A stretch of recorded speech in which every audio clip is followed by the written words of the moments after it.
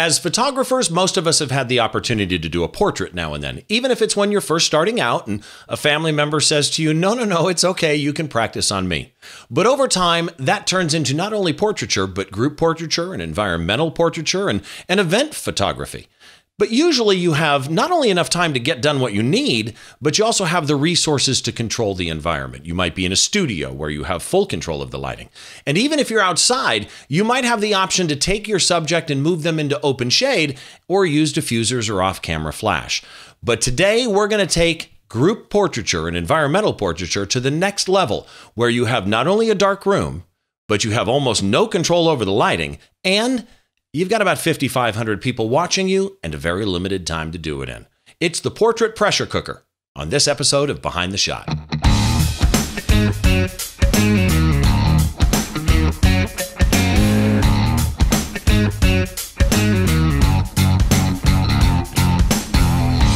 Hi, once again, welcome to Behind the Shot. I'm your host, Steve Brazel. This is the podcast where we try and get inside the mind of great photographers by taking a closer look behind one of their shots. And with every episode, this episode being the same, you can go check out more of the episodes or blog posts that are associated with those episodes at thisweekinphoto.com. Click the link at the top for Behind the Shot.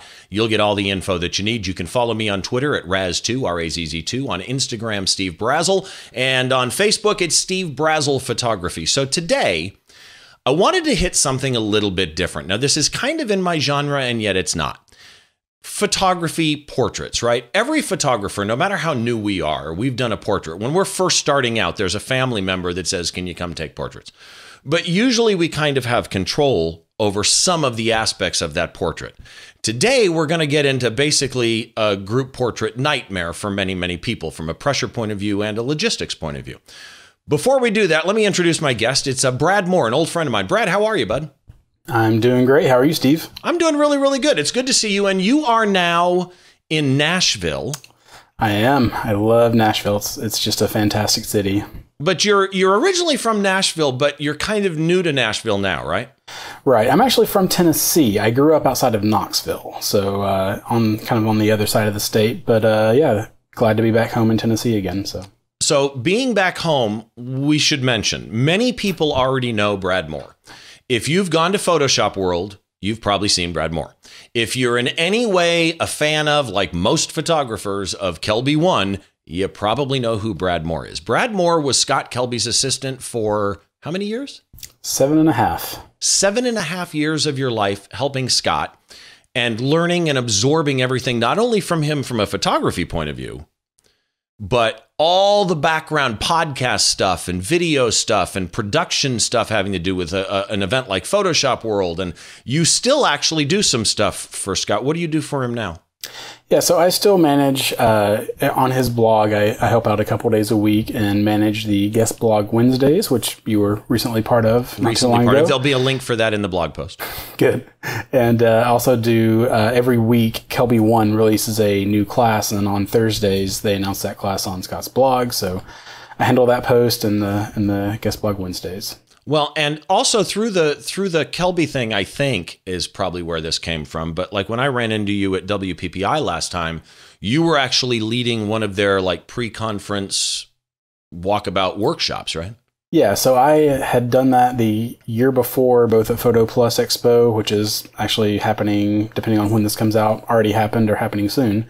And then at WPPI, it was a natural light portrait photo walk, where we had, model out and just showing the group of people how best to compose, pose your model or subject, and then also use a diffuser, reflector, and even at the end we kind of pulled out a little speed light and did some off-camera lighting as well. So just a good all around how to use light workshop.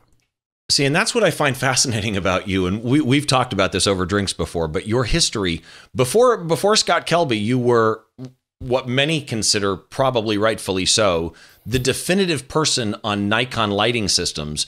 Joe McNally, you were his assistant for a number of years. Correct. I was there for just over 2 years, right out of college, though. Which actually makes me wonder, you do appreciate the education that you've gotten from those two jobs, right? You have no idea how much I appreciate everything that I learned from Joe and Scott and Joe's studio manager, Lynn, and other assistants that we worked with. Actually, one of the first shoots that I did with Joe was we had Zach Arias as an assistant. I would love to get Zach Arias on this show. Zach Arias is some of my favorite quotes of all time, actually. He's a pretty fantastic guy. I love him a lot. He taught me that bringing coffee to set is never a bad idea. Yeah, well, bring a coffee anywhere. For me, a Diet Coke. Especially in the morning, Yeah, bringing the right drink somewhere is always a good thing. Well, so Diet Coke or a good bourbon for you. Or a good bourbon for me, right? Actually, I've got an Irish whiskey we got to talk about. Oh, all right. Yeah, Bushmill 60. After the show. I digress. So you, with this education that you've got from assisting these two guys, both in the business end, which I want to stress, both on the business side and on the photography side, you now have the skill set of one of the elite photographers that is out there. Mm-hmm. And your client list actually reflects that. You've worked for Red Bull, Walmart, FedEx, Nikon. I mean, you've got pedigree underneath you now. You've got a resume underneath you that now props you up on your own, and you're doing your own, as we talked about, education stuff. Yeah, no pressure or anything. No pressure or anything, right. So I guess the real question is, with all of this background, what do you call yourself photography-wise? Are you a portrait photographer or a music photographer? What are you?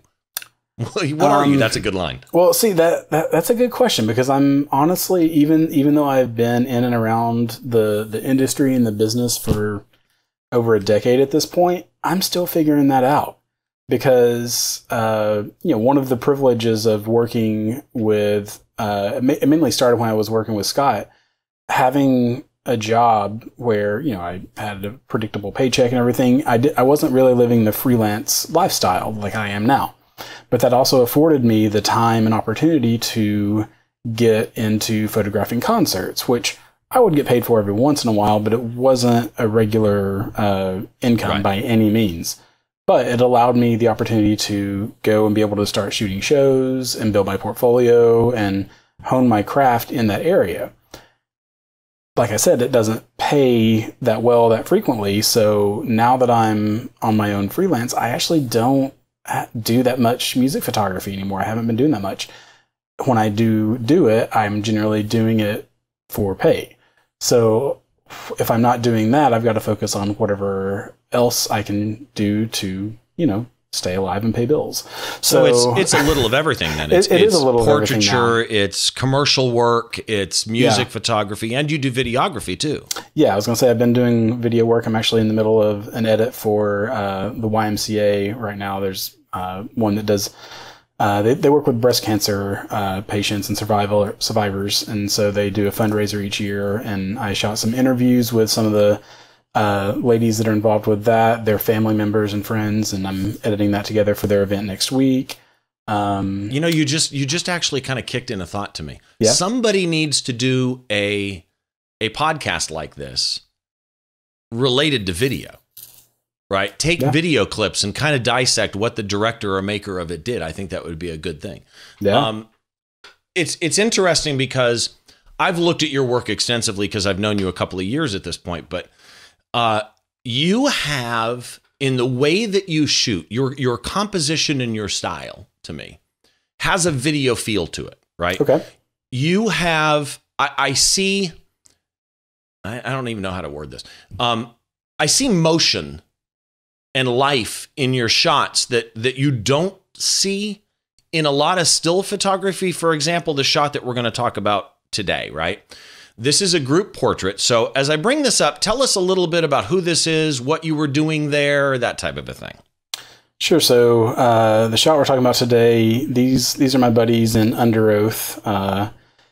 And they're a band that's mostly based out of Tampa. I think Aaron, the guy in the middle, I can't remember if he still lives in Salt Lake or if he moved back to Florida, but I know that he was originally from Florida and whatever. But anyway, so I got to be friends with these guys over the past few years.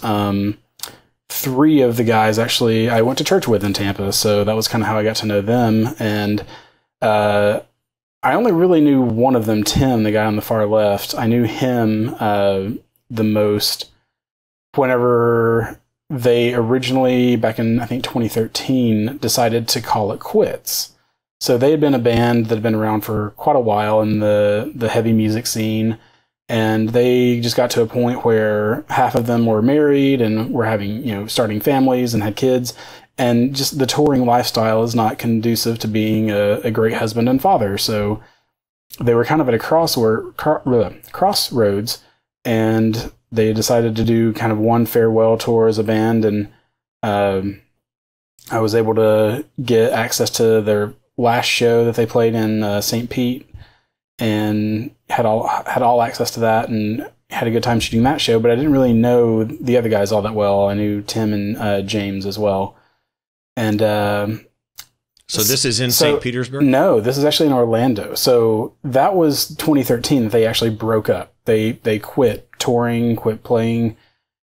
And then in 2016, they remained friends, but they just weren't touring anymore. But they, through group text, kind of started joking about getting back together and touring, and decided to do that. So their two biggest albums, Only Chasing Safety and Define the Great Line, it was their 10 and 12 year anniversary for those two albums, their two most popular albums. And so they decided to get back together and go on tour again and play those two albums from beginning to end, back to back, with just a short break in between the two albums.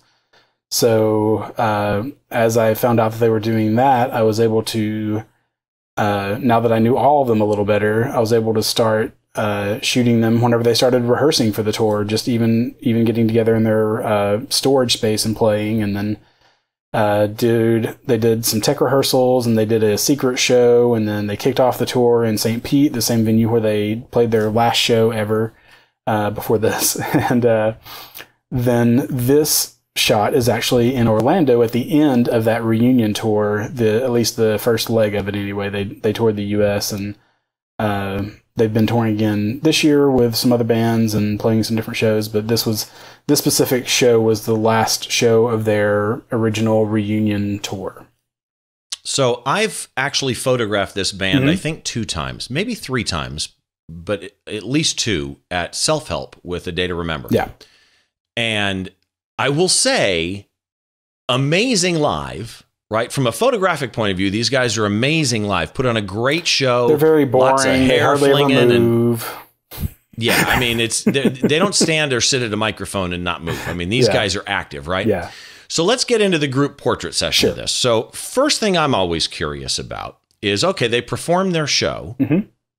How, most bands, when they're done with a show, they leave the stage. Right. How was it set up or arranged that let's all pose with our back to the audience so that Brad can come out and take a shot? Who came up with that? Me. This was a shot that I wanted, and I was able, because I knew them well enough, I was able to say, guys, I know at the end of the show you're going to be exhausted, you're going to be excited, you're going to be all sorts of emotions, but I think that if you guys were able to go out to the front of the stage, turn around and face me, and just let me get a shot of you guys with the entire crowd behind you, that's something that you're going to love to have and be able to remember, later on. So whenever, I'd seen the show a few times on this tour already, and so I knew when they were, getting ready to be done. And so as they played their last song, as they were finishing it, I basically ran out into the middle of the stage. They knew I was going to do it, so I ran out to the middle of the stage and made sure they didn't forget. Go out there, guys. So where are you in this? Are you on the drum riser, in front of the drum riser? I'm standing right in front of the drum riser. So give me an idea on distance to them. Honestly, so this, I believe, let me double check my settings. This was shot with the Canon 11 to 24 millimeter lens, and this was at 11 millimeters. I honestly don't remember how much I cropped in, if I cropped in, but I wanted to make sure that I was able to get as much of the crowd and the venue in the shot as possible, so I don't know that I would have cropped very much. You shot a group portrait at 11 millimeters? If you want to see all the crowd behind them and show just how many people are there, and this is Hard Rock Live in Orlando. The capacity, I think, was 5,500, somewhere on there. So, and this was one of the shows that sold out pretty quickly because, you know, it's close to their hometowns, and it's the last show that they knew they were going to be playing for a while. So, yeah. Okay, so a couple of things hit my head here, right? Number one is most people will tell you, you know, don't shoot people at 11 millimeters. Now, we concert photographers use wide angle all the time. I would agree with that, but most that's of the time. live. Continue. Right, but did you profile correct this in post, or is that lens just that rectilinear? I'm not completely sure. I know that like that lens is fairly rectilinear because they don't look like balloons, and at 11 millimeters in my head, I picture fisheye, right? Right. Well, here's the thing with that lens, with any sort of wide angle lens, the closer you are to the subject, the more distortion you're going to have. Now, even with a wide angle lens, if you keep somebody right in the middle, they're not going to distort as much as on the edges. Right. Now, absolutely. Had they been on the edges, then distortion city, absolutely. What's the rest of your exposure on this shot? Let's see. I'm at ISO 4000. That lens, the maximum aperture is f4, so I was at f4, and then the shutter is 1/250th of a second, and I had exposure compensation at plus 1/3. Okay, so therein lies another question. You said exposure compensation, which means you're not in manual. So my camera settings, whenever I'm shooting concerts, I'm in aperture priority mode, and I use auto ISO. I know many concert shooters, including our good friend Alan Hess, that swears by manual mode. And for my own personal preference and experience, auto ISO helps me focus on shooting and not pushing buttons and spinning dials.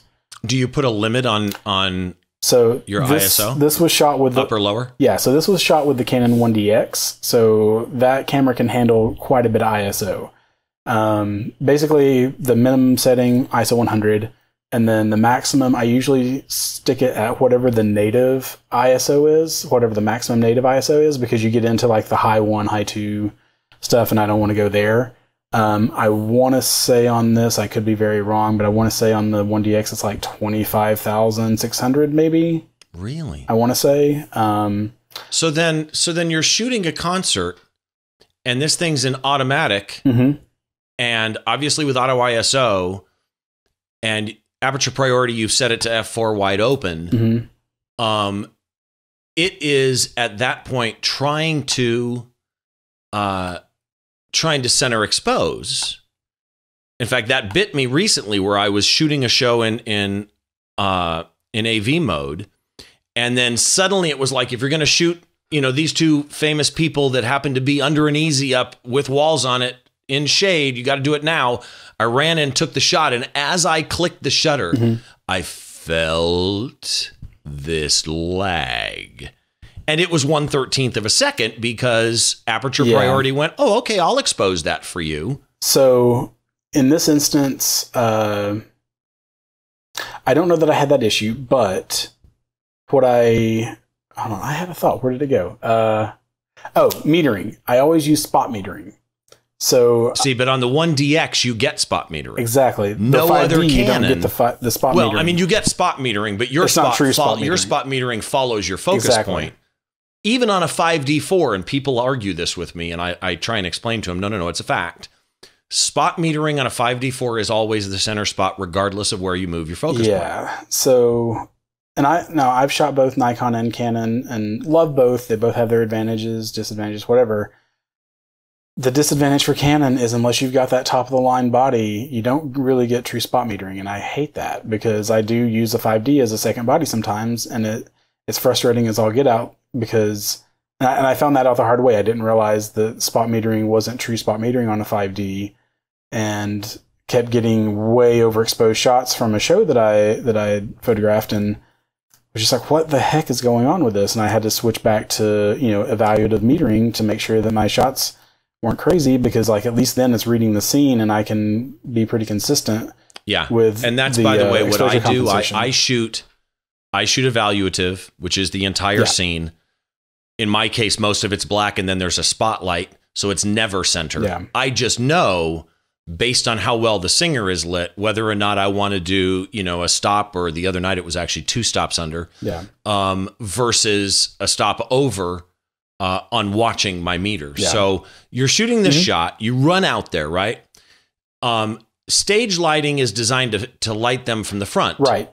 So when they run out there and turn their backs to the crowd, is that why you're at 250th at 4,000 ISO, where their face is actually dark? Or did you talk to the lighting guy and go, no, dude, when you see me, crank some stage lights? Yeah, we knew this was going to happen. I had talked to the lighting guy already, and honestly, they knew this was going to happen. And so he also put light on the crowd. He made sure the guys were lit. Like, you've got the backlight coming in on them as well. But we planned this out as best as I could. Like, I was there long before the show started. I was, talked to the lighting director and made sure that we had the lighting we needed for it. And did you see it in advance, or get to go up on stage, pull the camera out and check it? This was a year and a half ago. I don't really remember, to be honest. Okay. So let me ask you a question going back to what you said about Alan Hess, right? Yeah. Alan Hess wrote the book on this type of photography, literally wrote the book on this type of photography, right? Yep. And like me, he does manual mode. And there's times I've tried AV. I use AV, for example, at a Warped Tour or something, or just recently a Cal Jam with the Foo Fighters all day long, because the lighting is so dynamic, right? So as you're shooting with this in automatic mode, do you ever say to yourself, I wonder what I could do in manual? The only time I ever really go manual mode is if I'm shooting something outside in the daytime and the sun's pretty consistent, or if it's a show that the lighting just doesn't ever really change. Like, if I know that the stage lighting is static and isn't adjusting throughout the show, then I'll go manual mode. But it's maybe 5% of the time, if that I ever go. Interesting. Do you limit your shutter? So you set 100 to whatever native ISO is, which is an insane number on that body. On a 5D, you might want to stay 6400 on a 5D4. But what do you do when you want a Canon? You turn on auto ISO for those that don't shoot Canon or don't use the higher end bodies. When you have a higher end body on a Canon, you can also limit, if I'm in auto ISO, limit my shutter speed to this range. What range do you set that at? For an act like Under Oath, where they're moving around a lot, I usually try to do it at least 2/50th of a second. 1/250th of a second. And then if it's a slower act that's just, like James Taylor or something, then 1/125th is fine. But usually, ideally, even with a act that's moving around and has a lot of action, I would like to go higher than that, but the lighting is going to dictate that. If it's not very bright lighting, then I'm not going to try to go higher, because then you're just maxing out your ISO the entire time. And I find out lately that I'm not as stable as I used to be. I used to be able to shoot almost anything at 1/250th, but man, do I feel a lot more comfortable at 400th or 500th of a second now, with the type of metal and hair flips and sweat flying that I tend to shoot. So now, depending on some of the cameras, you might not even be able to go above 1/250th of a second on the auto ISO. Now, I don't know if that's just because I don't know if I've not updated to the latest firmware or not, but I know that was like one of the top settings last time I checked mine. So when you go out for a shot like this, and how long did you have? I mean, obviously they're not going to stand there forever, right? You can't shoot this shot and go, okay, hold on, and chimp. Oh, you know what? Hold on, let me adjust. Okay, let's do it again, right? I mean, how long did you have? I think that I may have actually done that to some extent, because I didn't just go out, take one shot, and say, okay, thanks. Like, I went out. I ran out before they were out at the end of the stage. So I went ahead and did a quick test shot. And if I had to make any adjustment, then I did. So I definitely had a second to make any adjustments that I needed to make. Cause I didn't want to miss this shot. So I didn't take any more time than I absolutely had to, but it wasn't just go out one shot and done. It was go out, take a shot, check it. If I had to make an adjustment, I would make it. But then which for you is just exposure compensation. Basically, right? Yeah. Because I'm not having to do any math in my head because I'm using auto settings. because I trust the Right, camera smart. for the most part. Smart in that sense, yeah. So when they ran out there, though, you're at f4. Now, granted, you're at f4 at 11 millimeters, so Yeah. pretty much everything from you to Florida is in focus. Exactly. But even then, you don't want to miss it, right? Right. So did they just run out there and line up on their own, or did you try and explain to them, I want everybody on the same plane? Nope. They just ran out there and wrapped arms around each other and did that. I think there might have been another frame that I actually liked the lighting a little better on, but as our other friend Jim Izell would say, gesture trumps everything. So this was the shot that had the best gesture. You know, you got Speed's got his tongue out, Chris has his arms up in the air, you know, head back screaming. Tim's got his, you know, hands up. So yeah, that. So what you're saying is, out of the sequence that you shot, Yeah, this one had the best gestures. okay, interesting. So you like most people, you went for the moment. Exactly. Yeah. Now, I would not. I didn't do this on this shot, and I can only think of really one other shot that I've done it on. It's not even in my portfolio or anything, but I remember there was one show that I shot, and there were two frames that were pretty much like right next to each other, and the lights were amazing in one, but the performer wasn't doing anything. And then in the very next shot, the lights were not where I wanted them, but he was doing something great. So I combined the two shots, little Photoshop action. But Okay. like I said, I wouldn't do that if I were shooting for like a journalistic outfit or anything. But for my own use, whatever. Yeah, exactly. I mean, it doesn't really matter. But it is interesting to know that you shot a sequence, and of the sequence, why you kind of pick what you did. But there's a whole nother part to this shot we're not talking about, and that's all the people that are in it, right? Yeah. Now, so when you're out I there, did strategically call them out one by one and say, okay, I want you to do this. I want you to. No, I'm joking. I didn't. Yeah, you ran through the audience ahead of time and gave them all instructions. Yeah, totally. So when you're shooting them, they're all screaming. I mean, you've got. Yeah. I was thinking it was like 2,000. You're talking like 5,500 fans. Yeah. Screaming. You've got limited time. You got to figure it out. Are you aware of that pressure? Or if you were to give a tip to somebody that suddenly was in that last minute pressure scenario, how do you not get freaked out? Honestly, like, the crowd knows what's up. They're there. They've just had the time of their lives. Now, again, this is a little different than, you know, just some show in, you know, Sheboygan in the middle of the tour. Like, this is like the people that are here have been waiting to see their favorite band for years and thought that they might not ever go out on tour again. And here they are. So like, they're stoked. You know, it's not just like, oh yeah, I saw them, you know, last year. Like, they've waited minimum 3 years. And if they didn't get to see them on that tour, then maybe 6 years or something. So like, they're there because they're fans, and they're not just like, oh, well, you know, my friend wants to go see the show, I'll tag along. You know, like, they're there because they're in love with this band. So you pull this thing into the computer. What is it that you use in post? What software do you use? So I start off in Photo Mechanic to go through and kind of cull my selects, and then I bring the selects into Lightroom. Okay. And Photoshop if needed for just portfolio stuff? I mean, how percentage-wise, like 90% in Lightroom like everybody else? 95% Lightroom, yeah. Very rarely am I taking anything into Photoshop these days, because Lightroom can just do so much.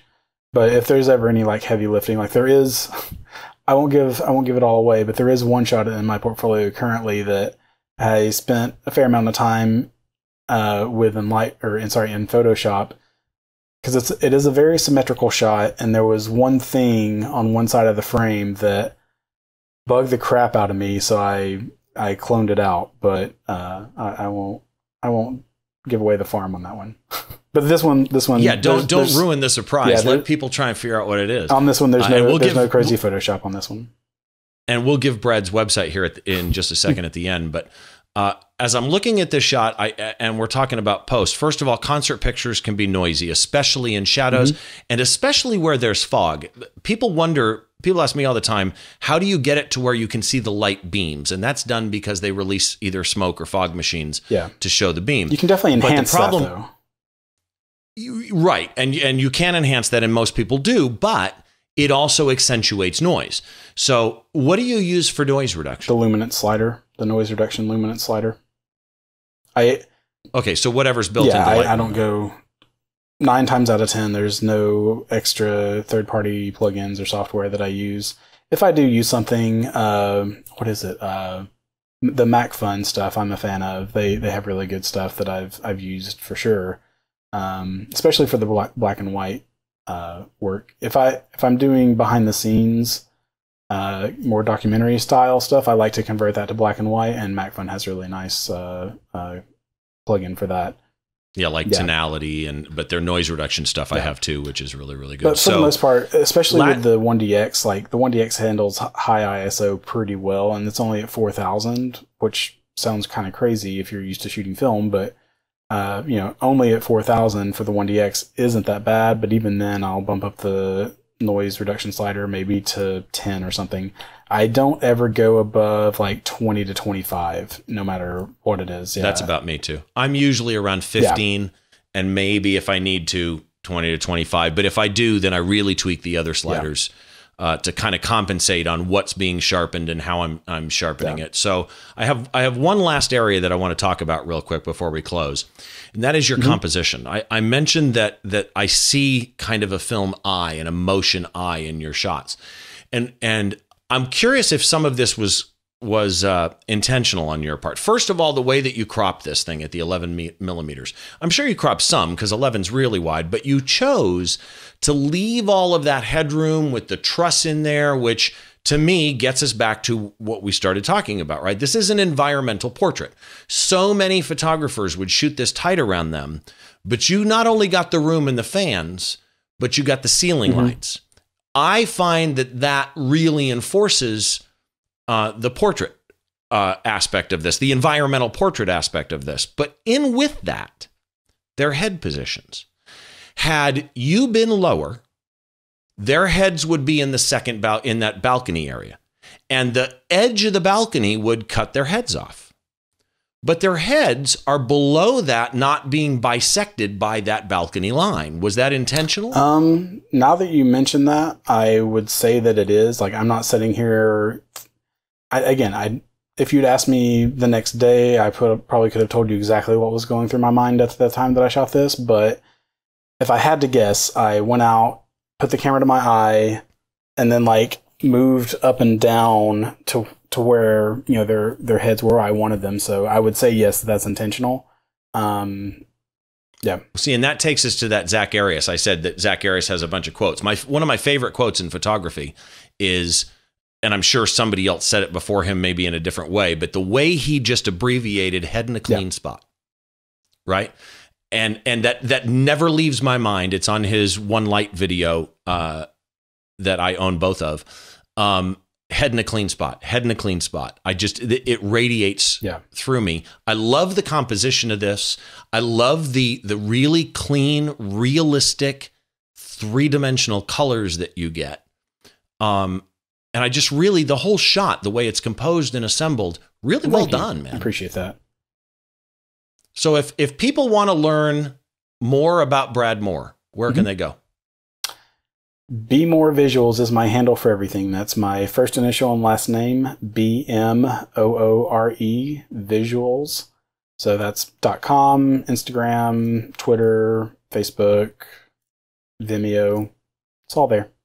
So everything somebody needs, Be More Visuals. Yep. I love, by the way, I use that as an example to people of great names. Oh, thank you. Be More Visuals. I dig that. So thank you very much for, I've been wanting to have you on for a long time and we've bounced back and forth. Sure. And I really appreciate you taking the time out. Absolutely. Of your day, especially since I messed up the time zones and gave you the wrong time. So my apologies. No, you're good. So once again, thank you to my guest, Brad Moore, for joining me on Behind the Shot today. Really appreciate it. Check out more of his stuff, BeMoreVisuals.com and Be More Visuals everywhere. And remember, it's MOORE for the more part of Be More Visuals. Check him out. Ton of great work out there. And if you're down in the Nashville area, find him. Say hi if you see him shooting a show or see him shooting something around town. My name is Steve Brazill, the host of Behind the Shot, where we try and get inside the mind of great photographers by taking a closer look behind one of their shots. Along with this episode, there'll be an associated blog post at thisweekinphoto.com. Click the link at the top for Behind the Shot. Find the one with Brad. You'll see a bunch more of his work. I've got links up there, everything that you're pretty much going to need. And of course, make sure you subscribe to the podcast in your favorite podcast app or iTunes or whatever you choose to consume your podcasts so that you always get the newest episodes delivered right to you. Thanks again. We'll talk to you next time.